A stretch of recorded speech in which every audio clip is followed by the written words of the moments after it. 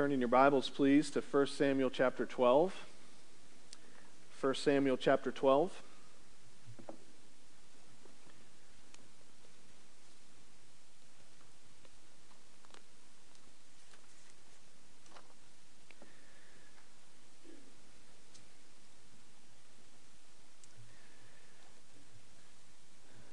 After we read our sermon text, like we do every week, we're going to pray.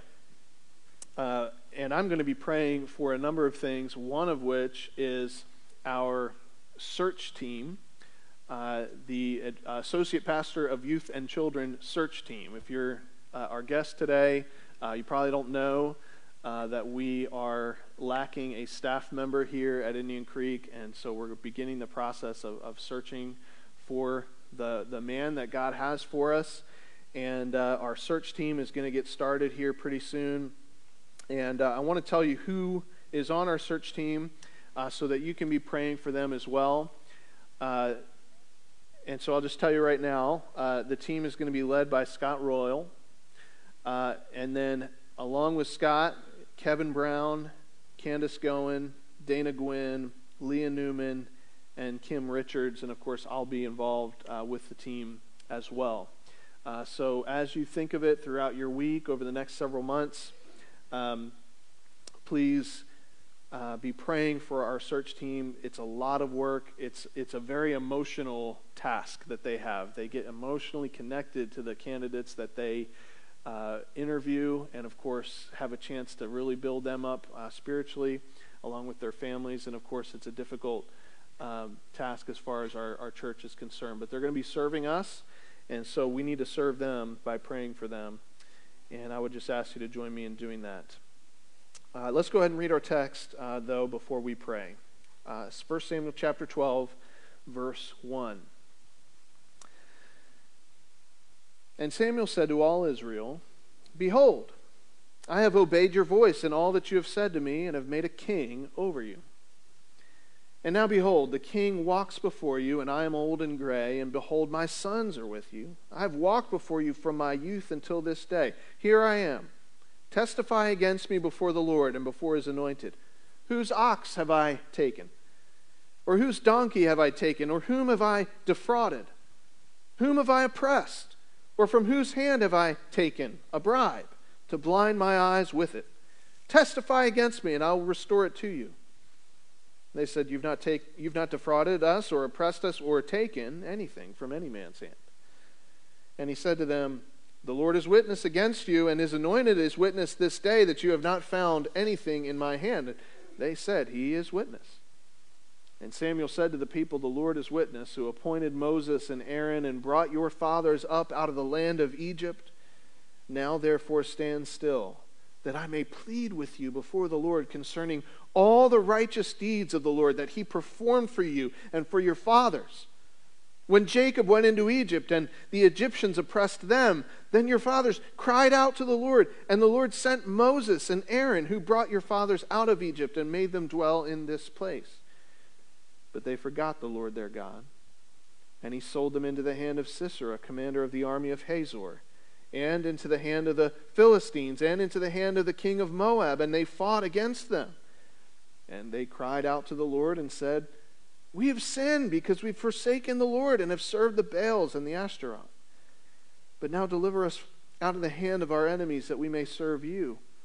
And the Lord sent Jephthah and Samuel and delivered you, Jerubbaal and Barak and Jephthah and Samuel, and delivered you out of the hand of your enemies on every side, and you lived in safety. And when you saw that Nahash, the king of the Ammonites, came against you, you said to me, 'No, but a king shall reign over us,' when the Lord your God was your king. And now, behold, the king whom you have chosen, for whom you have asked, behold, the Lord has set a king over you. If you will fear the Lord and serve him and obey his voice and not rebel against the commandment of the Lord, and if both you and the king who reigns over you will follow the Lord your God, it will be well. But if you will not obey the voice of the Lord, but rebel against the commandment of the Lord, then the hand of the Lord will be against you and your king. Now therefore stand still and see this great thing that the Lord will do before your eyes. Is it not wheat harvest today? I will call upon the Lord that he may send thunder and rain, and you shall know and see that your wickedness is great, which you have done in the sight of the Lord in asking for yourselves a king. So Samuel called upon the Lord, and the Lord sent thunder and rain that day, and all the people greatly feared the Lord and Samuel. And all the people said to Samuel, "Pray for your servants to the Lord your God, that we may not die. For we have added to all our sins this evil, to ask for ourselves a king." And Samuel said to the people, "Do not be afraid. You have done all this evil. Yet do not turn aside from following the Lord, but serve the Lord with all your heart, and do not turn aside after empty things that cannot profit or deliver, for they are empty. For the Lord will not forsake his people for his great name's sake, because it has pleased the Lord to make you a people for himself. Moreover, as for me, far be it from me that I should sin against the Lord by ceasing to pray for you. And I will instruct you in the good and the right way. Only fear the Lord and serve him faithfully with all your heart, for consider what great things he has done for you. But if you still do wickedly, you shall be swept away, both you and your king."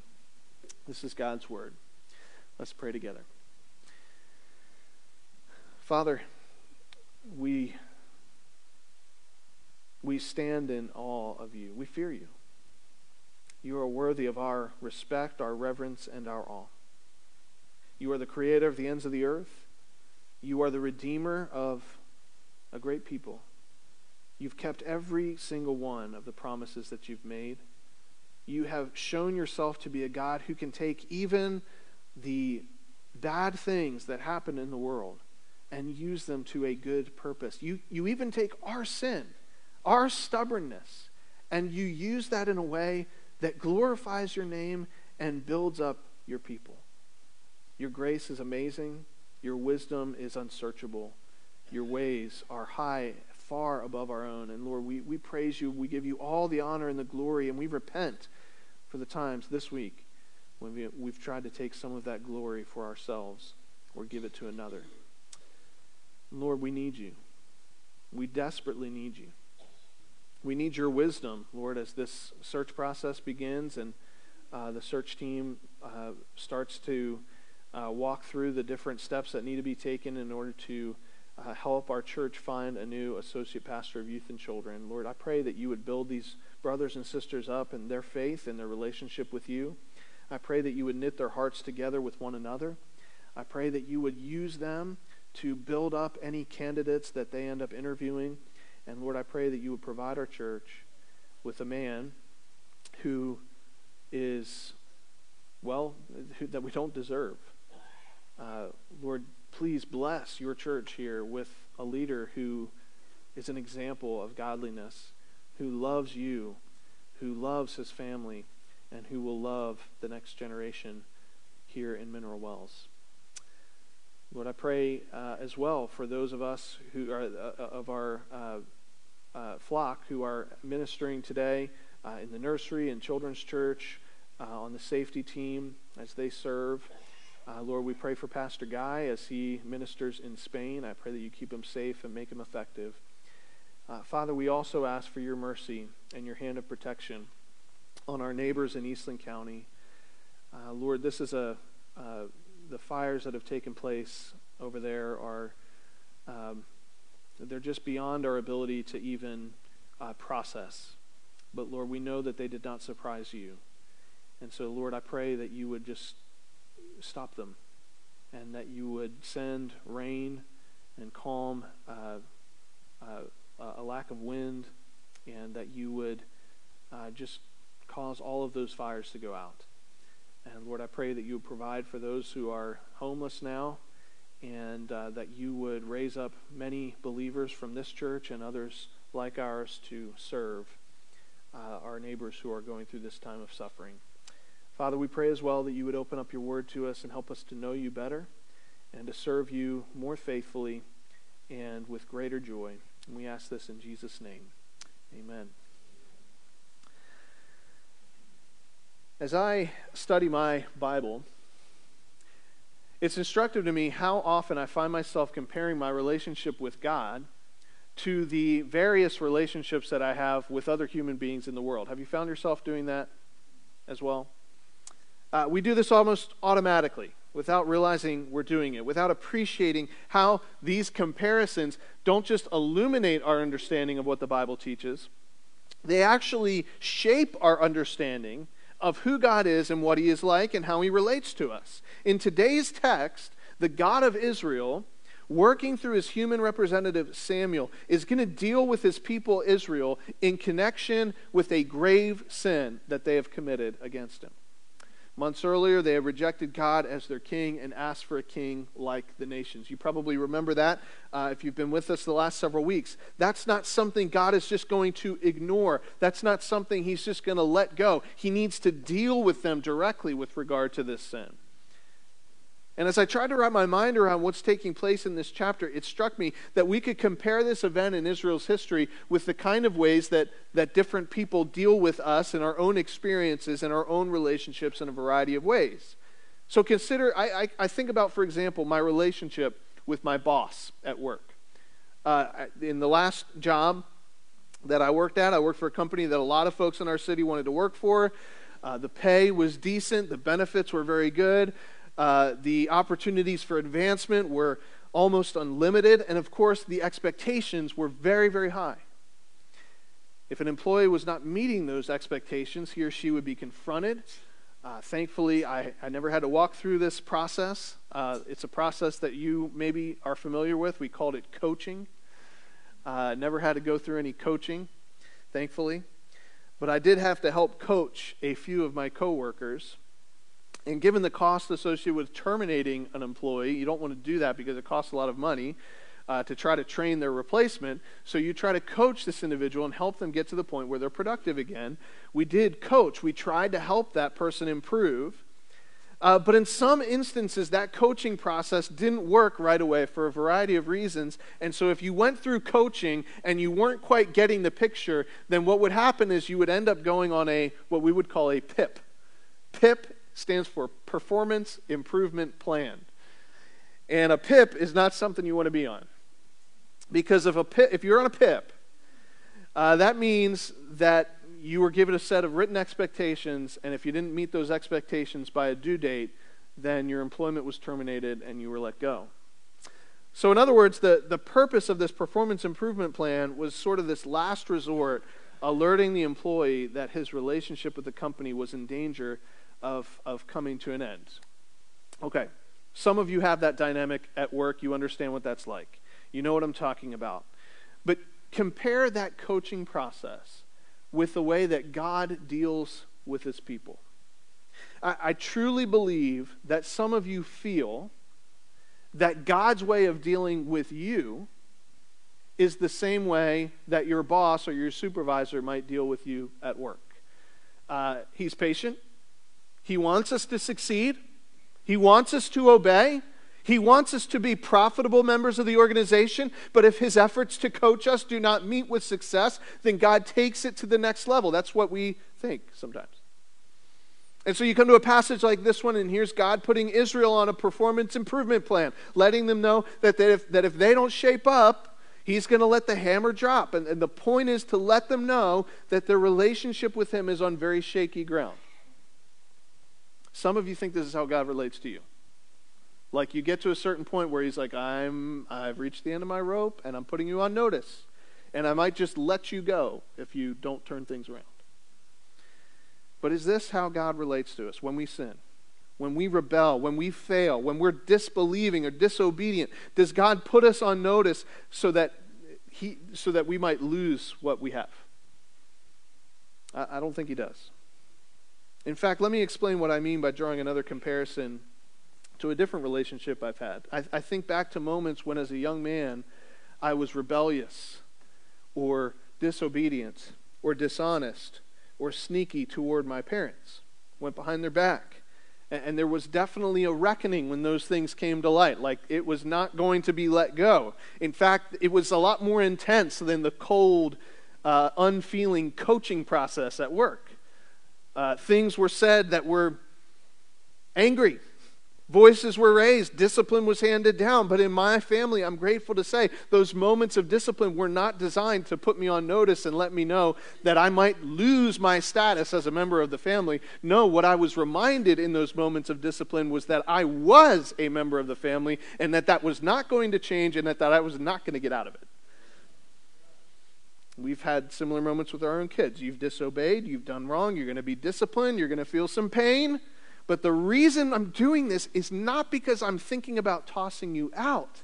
It's because I want to reinforce that you are mine and that I will love you fiercely forever because you're my child. Now, I know not everybody in this room grew up in a healthy home. I understand that. But think about this with me. When God confronts his people, is it as a boss putting an employee on notice when their performance is below par? Or is it as a loving father, a father who will never give up, never stop loving, never stop caring, a father whose hatred of disobedience is actually tied to his loyal love for his children? In 1 Samuel 12, God is going to have a fatherly discipline session of the children of Israel. And there's going to be some pain. There's going to be a little bit of crying and tears. But the net result is not going to be that Israel goes on a performance plan. The net result is that the covenant relationship between God the Father and Israel, his firstborn son, is renewed and refreshed, and the people actually leave that experience reassured of his love. I can't stress enough how important it is for us to import the way that God relates to Israel here into the way that we understand him relating to us in our own spiritual walk with the Lord. So this morning, what I'd like to do is to distill from this event 3 attributes of God and observe how those attributes play out across a variety of circumstances. These attributes are really, quite frankly, simple to understand, but they are so, in real life, they are so easy to misapply and to miss when we're relating to God in our everyday circumstances. So I want us to get these drilled into our minds. So consider with me, first of all, from verses 1 through 13, that God is faithful. God is faithful. You might recall from our study last week that chapter 11 ended where Samuel gathers all the people together at Gilgal and he renews the kingdom. It seems to me that what takes place here in chapter 12 is actually a summary of that renewal ceremony. What's happening for us in chapter 12 is actually what happened when Samuel renewed the kingdom. And we could... He begins by underscoring the faithfulness of God. So we could divide these verses into 3 subsections. First, Samuel sort of envisions a courtroom scene where he's the one in the defendant's chair and the jury is the people and God is a witness. And he says, listen, have I defrauded you in any way? And they have to vindicate him. They have to affirm his lifelong integrity in verses 1 through 6. And then he invites them to think about the ways that God has cared for his people throughout history in verses 7 through 11. And then he highlights how even in recent days, God worked through their sinful and rebellious requests for a king in verses 12 through 13. So these 3 sections, and each one of them highlights his faithfulness in a different way. So think with me how this happens. First of all, observe with me that God is faithful in the way that he provides leaders for his people.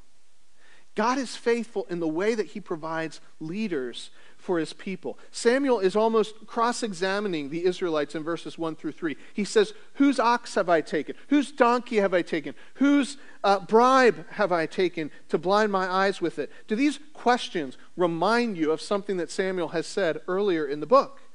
Do you remember how he described the way that a king is going to operate in the land of Israel? What's he going to do? What was the word that he repeated over and over again? Take, right? He's going to take your daughter, he's going to take your son, he's going to take your servants, he's going to take the best of your crops, he's going to take. And Samuel asked the people, well, what have I taken from you? And people think back over the decades of Samuel's long life, from the time he served in the tabernacle as a young boy to this covenant renewal ceremony at the end of his life. And they have to say, you haven't taken anything. You've been a man of integrity. With God as witness. Now, there's a lot we can take from this. First off, just as an aside, notice how the people evaluate Samuel's leadership when he comes to the end of his life. This is instructive for us, isn't it? How do they evaluate his leadership at the end of his life? Is it his gifts? Is it his charismatic personality? Is it his fundraising capability, his skill at gathering a crowd? No. How is he evaluated? He's evaluated by his character. He's evaluated by his integrity. How foolishly we measure our leaders in the short term. Have you found yourself doing this sort of thing? Caring more about someone's gifts than we care about their character? We want someone who's attractive. We want someone who is magnetic. But the day will come when none of us is attractive any longer. The day will come when, just like Samuel, we are old and gray and we are about to leave this earth. What difference will it make at that time whether we had a photogenic smile or a following on Twitter or TikTok or Facebook or whatever? No one's going to care about that, right? What are people going to care about at the end of our lives? Was he faithful to his wife? Was he kind to his children? How did he handle his finances? How did he treat the least of these? Was he a man of lifelong integrity? And what I want to say is that whenever we enjoy the leadership, the example of individuals who exhibit that lifelong integrity, we are being invited to enjoy the faithfulness of God as he gifts us with those people. Don't worry about the guy who's rich or famous or attractive. I love that God allows me in our church to have my children rub shoulders and interact with people who have lived lifelong life of integrity and Christian character. That is wonderful to me. And, as far as your attractiveness, I'm sure, you guys are fine there too. I'm not saying anything about that. But what a gift. This is a gift of the faithfulness of God. And if you're worried that we might not have the right leaders in our church to accomplish what God wants us to do, don't worry. God is faithful.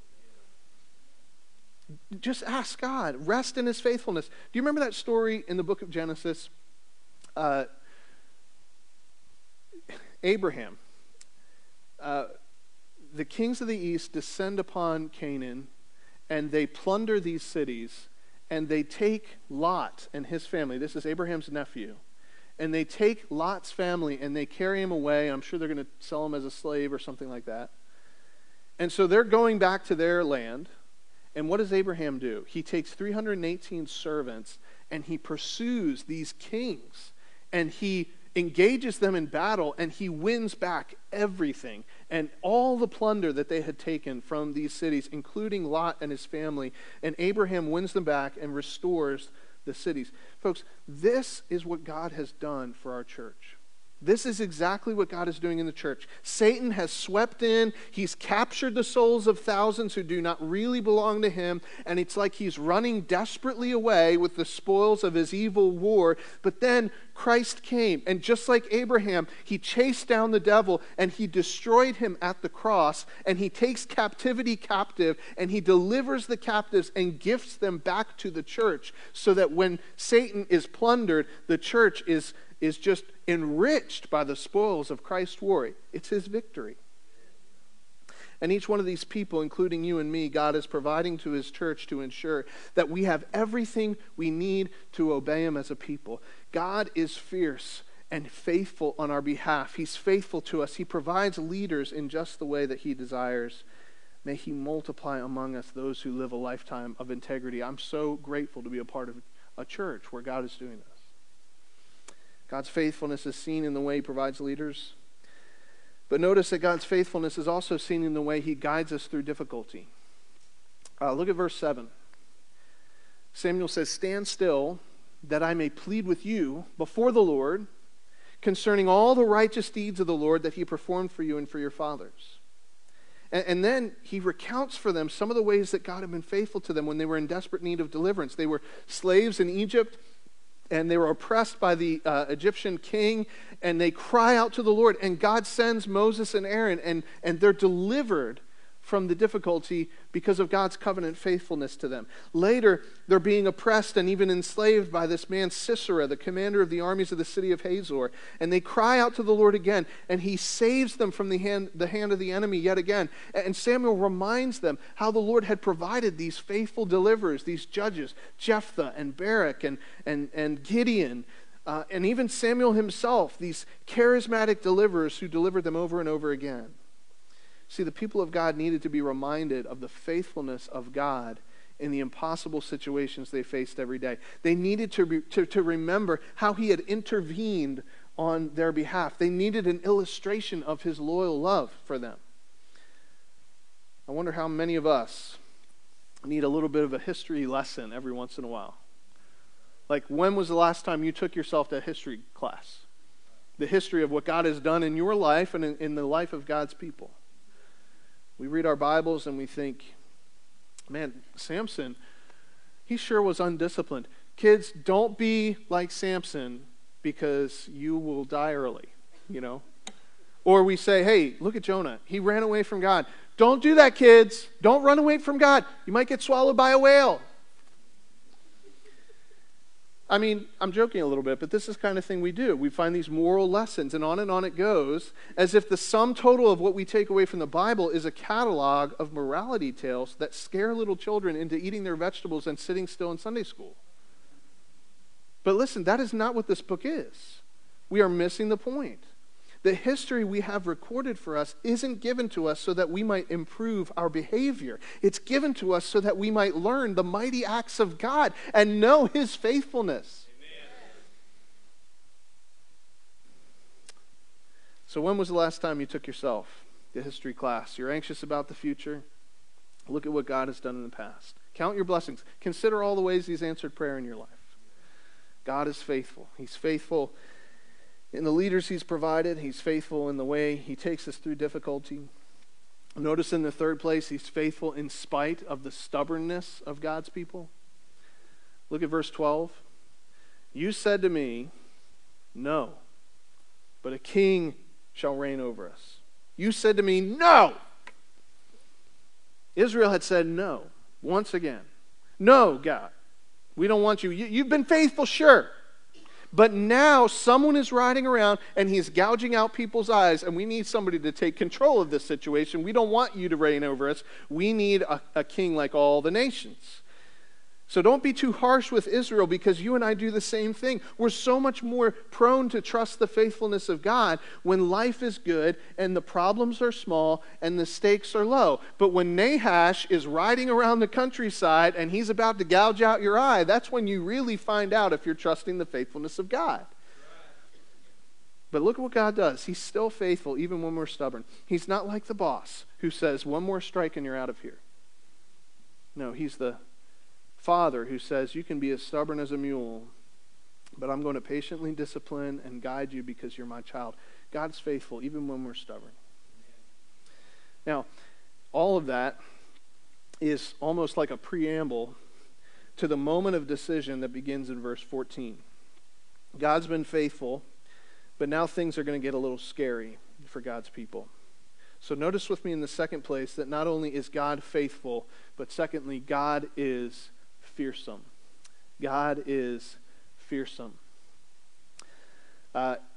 Samuel says, if you will fear the Lord your God and serve him and obey his voice and not rebel against the commandment of the Lord, and if both you and the king who reigns over you will follow the Lord your God, it will be well.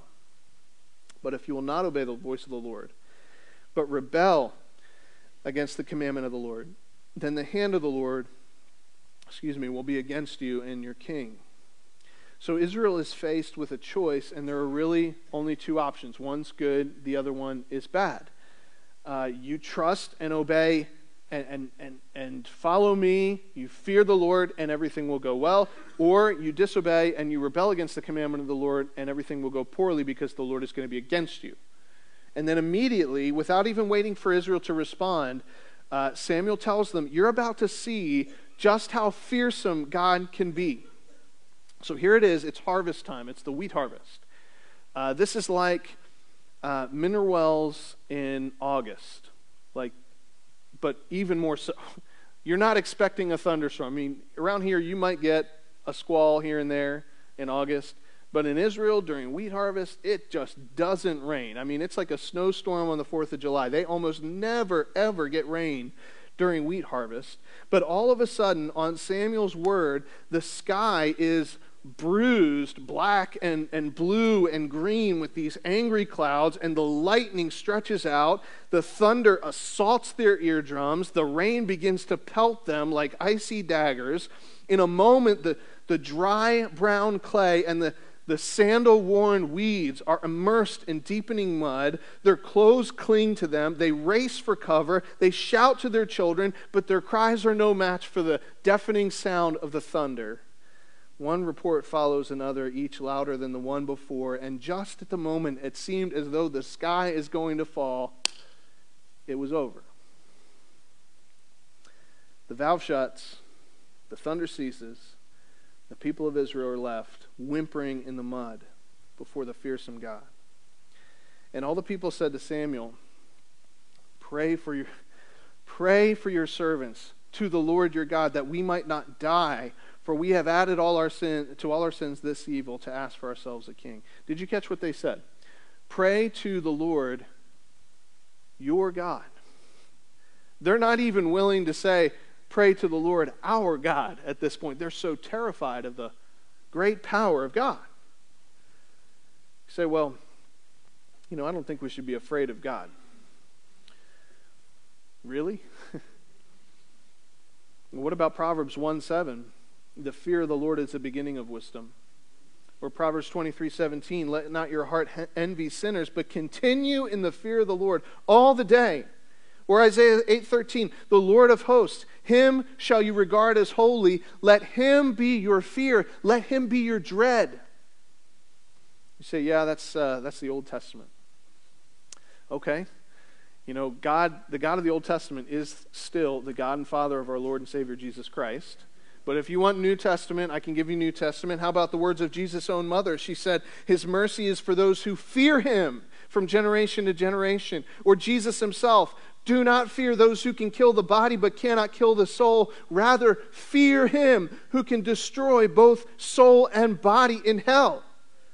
When the Holy Spirit rushed through the temple at the beginning of the very first church in Jerusalem, Luke tells us in the book of Acts that fear came upon every soul through the work of the Spirit of God. When Paul wrote of his own ministry to the Corinthian church, he said, knowing the fear of the Lord, we persuade others.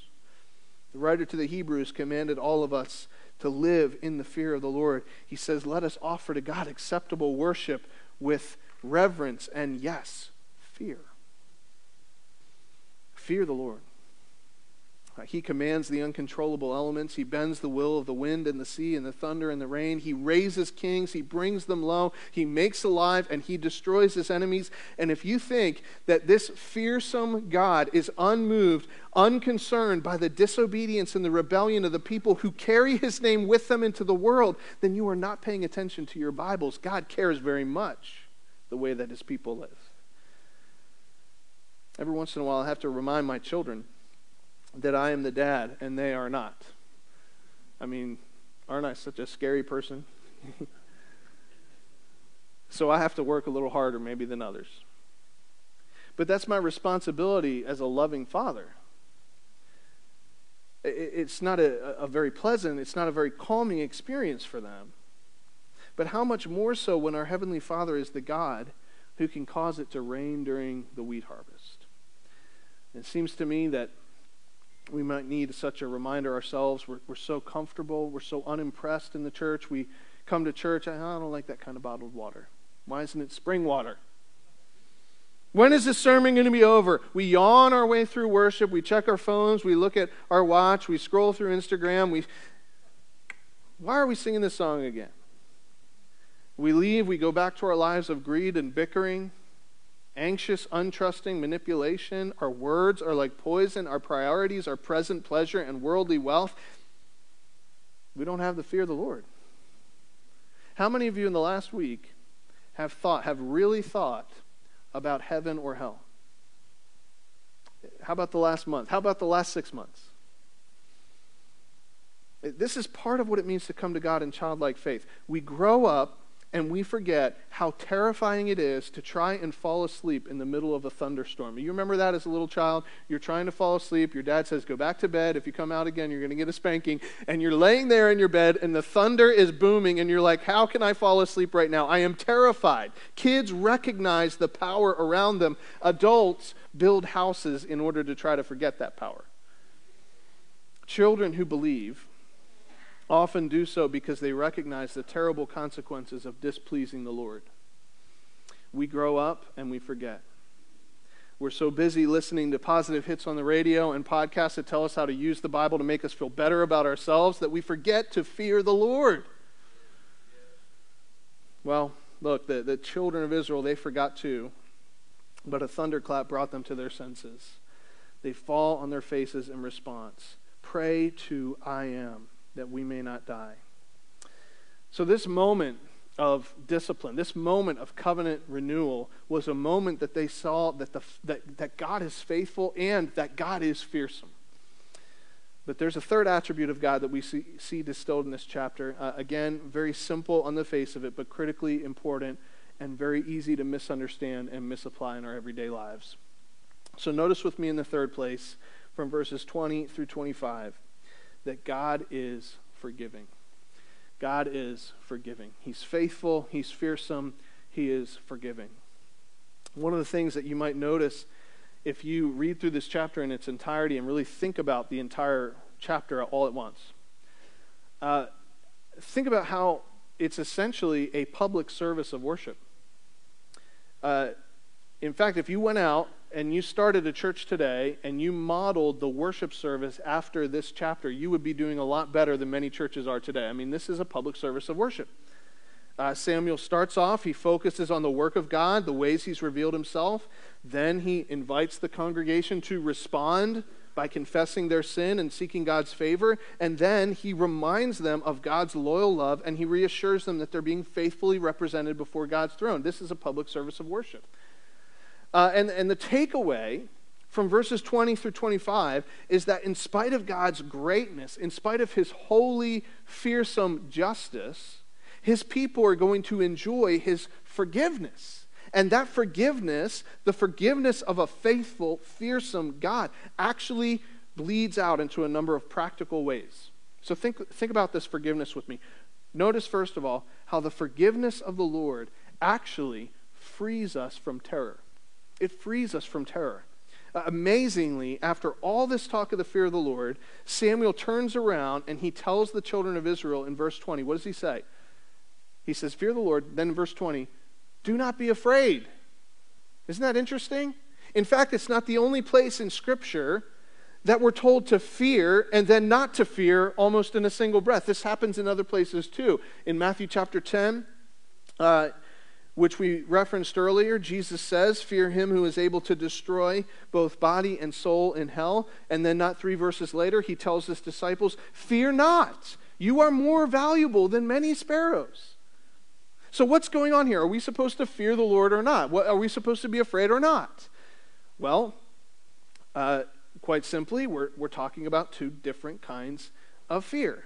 One type of fear arises from the conviction that God is who he says he is and will do what he says he is going to do. The other type of fear is the fear that God might not be who he says he is and might do something he says he won't do. On the one hand, I must fear the Lord.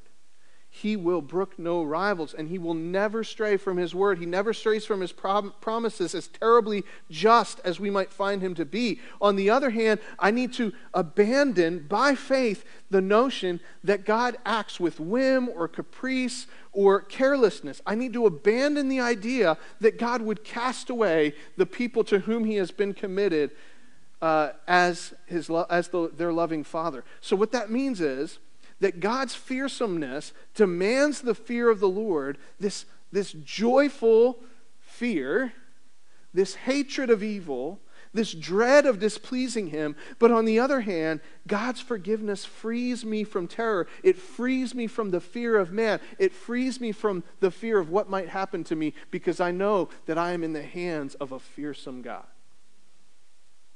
So God's forgiveness frees us from terror. Notice as well that God's forgiveness focuses our worship. It focuses our worship. Samuel says, do not turn aside from following the Lord, but serve the Lord with all your heart, and do not turn aside after empty things that cannot profit or deliver, for they are empty. His forgiveness focuses our worship. In other words, when we recognize that the same God who destroyed the armies of Pharaoh, the same God who caused a thunderstorm during wheat harvest, is the very God who patiently forgives, then we begin to understand that all of our other pursuits, all of our other idols, everything else we put our trust in is nothing but empty, and we are led to worship God wholeheartedly. So listen to me. If you're not a follower of Jesus Christ, listen. Let me just make something really clear. You are trusting in someone or something. You're relying on something or someone to grant you the good life, to protect you from harm, to enable you to live life meaningfully and happily and peacefully. Maybe it's your girlfriend, maybe it's your job, maybe it's some hobby that you enjoy, maybe it's your own brain or brawn, maybe it's a parent, maybe it's a child, maybe it's your financial situation or your physical health. It's probably a combination of some of those things.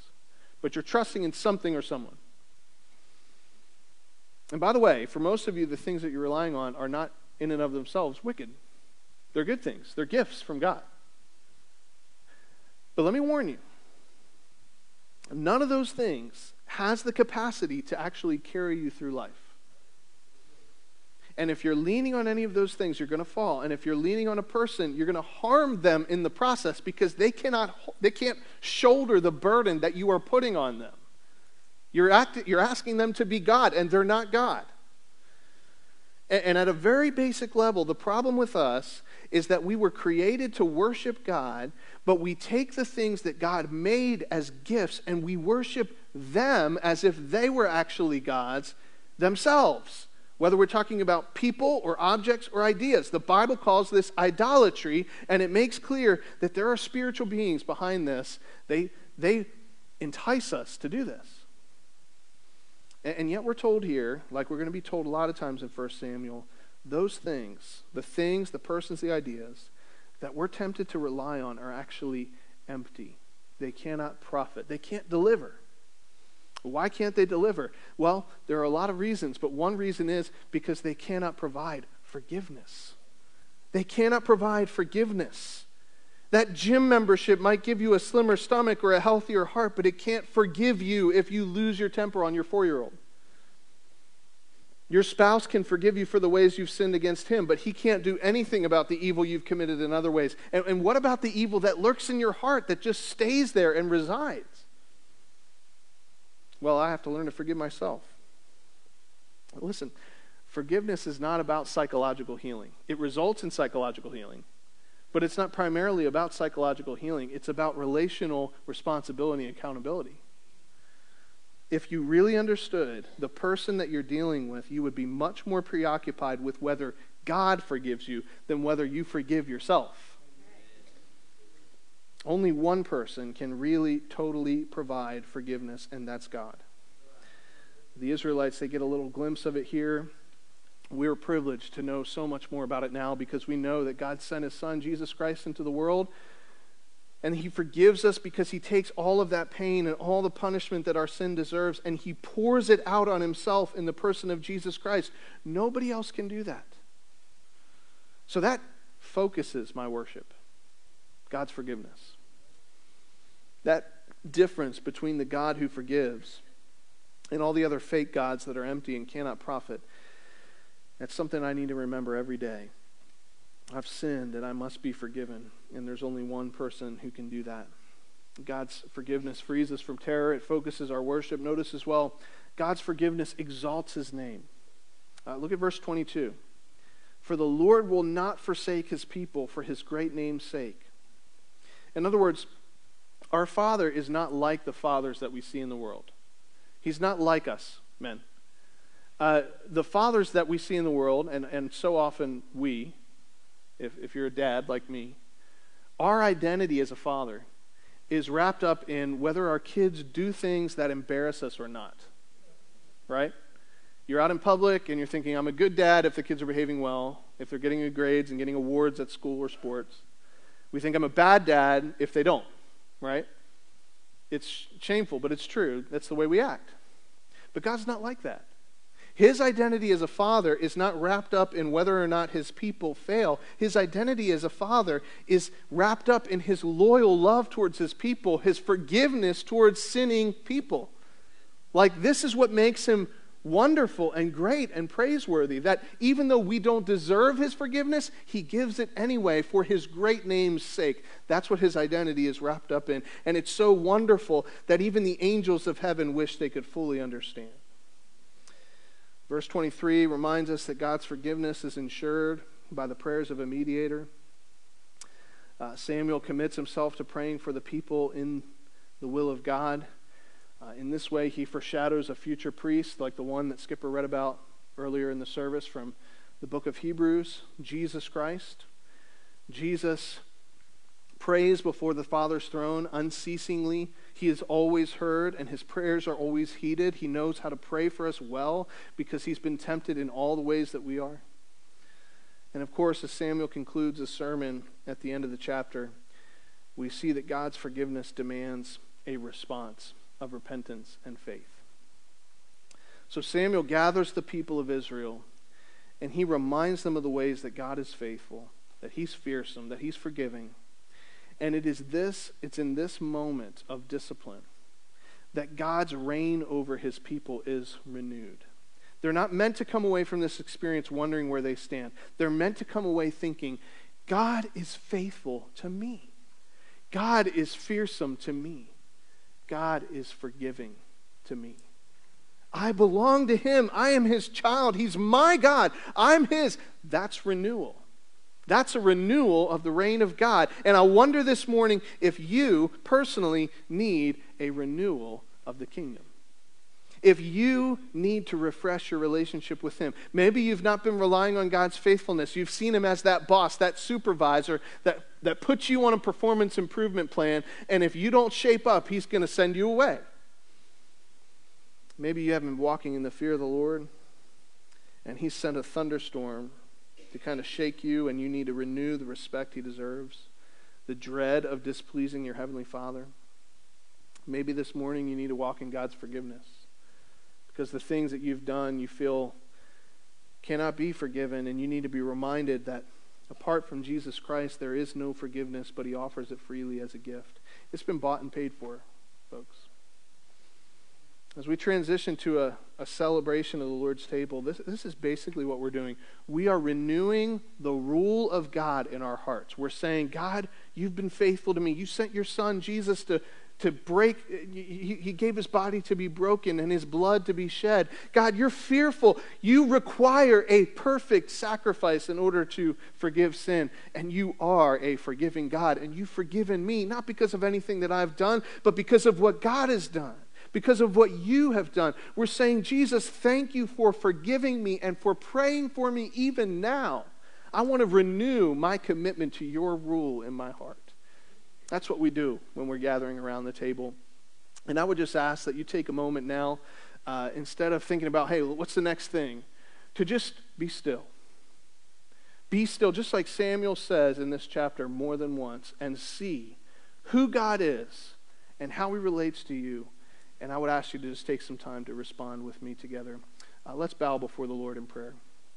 Father, as we go to this time of response, I pray that we would be undistracted, undeterred, that you would cast away the work of the enemy in this room, and that each and every one of us would be able to see you for who you are and who you've revealed yourself to be, the faithful God, the fearsome God, the forgiving God. I pray that each one of us would be renewed in our commitment to your kingdom. As you are preparing in your own heart to take the Lord's table, and in a moment we're going to sing together to prepare for this, I would just ask you to consider, what is God asking you to do in response? Maybe he's asking you to take a specific step. And if that's the case, I would invite you to tell somebody about it. pray with somebody about that. You're welcome, of course, to come and pray with me here in the front or just with a neighbor. But let's not ignore the tugging, the conviction of the Holy Spirit as he convicts us of what he is teaching us in his word. Would you stand with me now, and let's sing together as we respond to the word of God.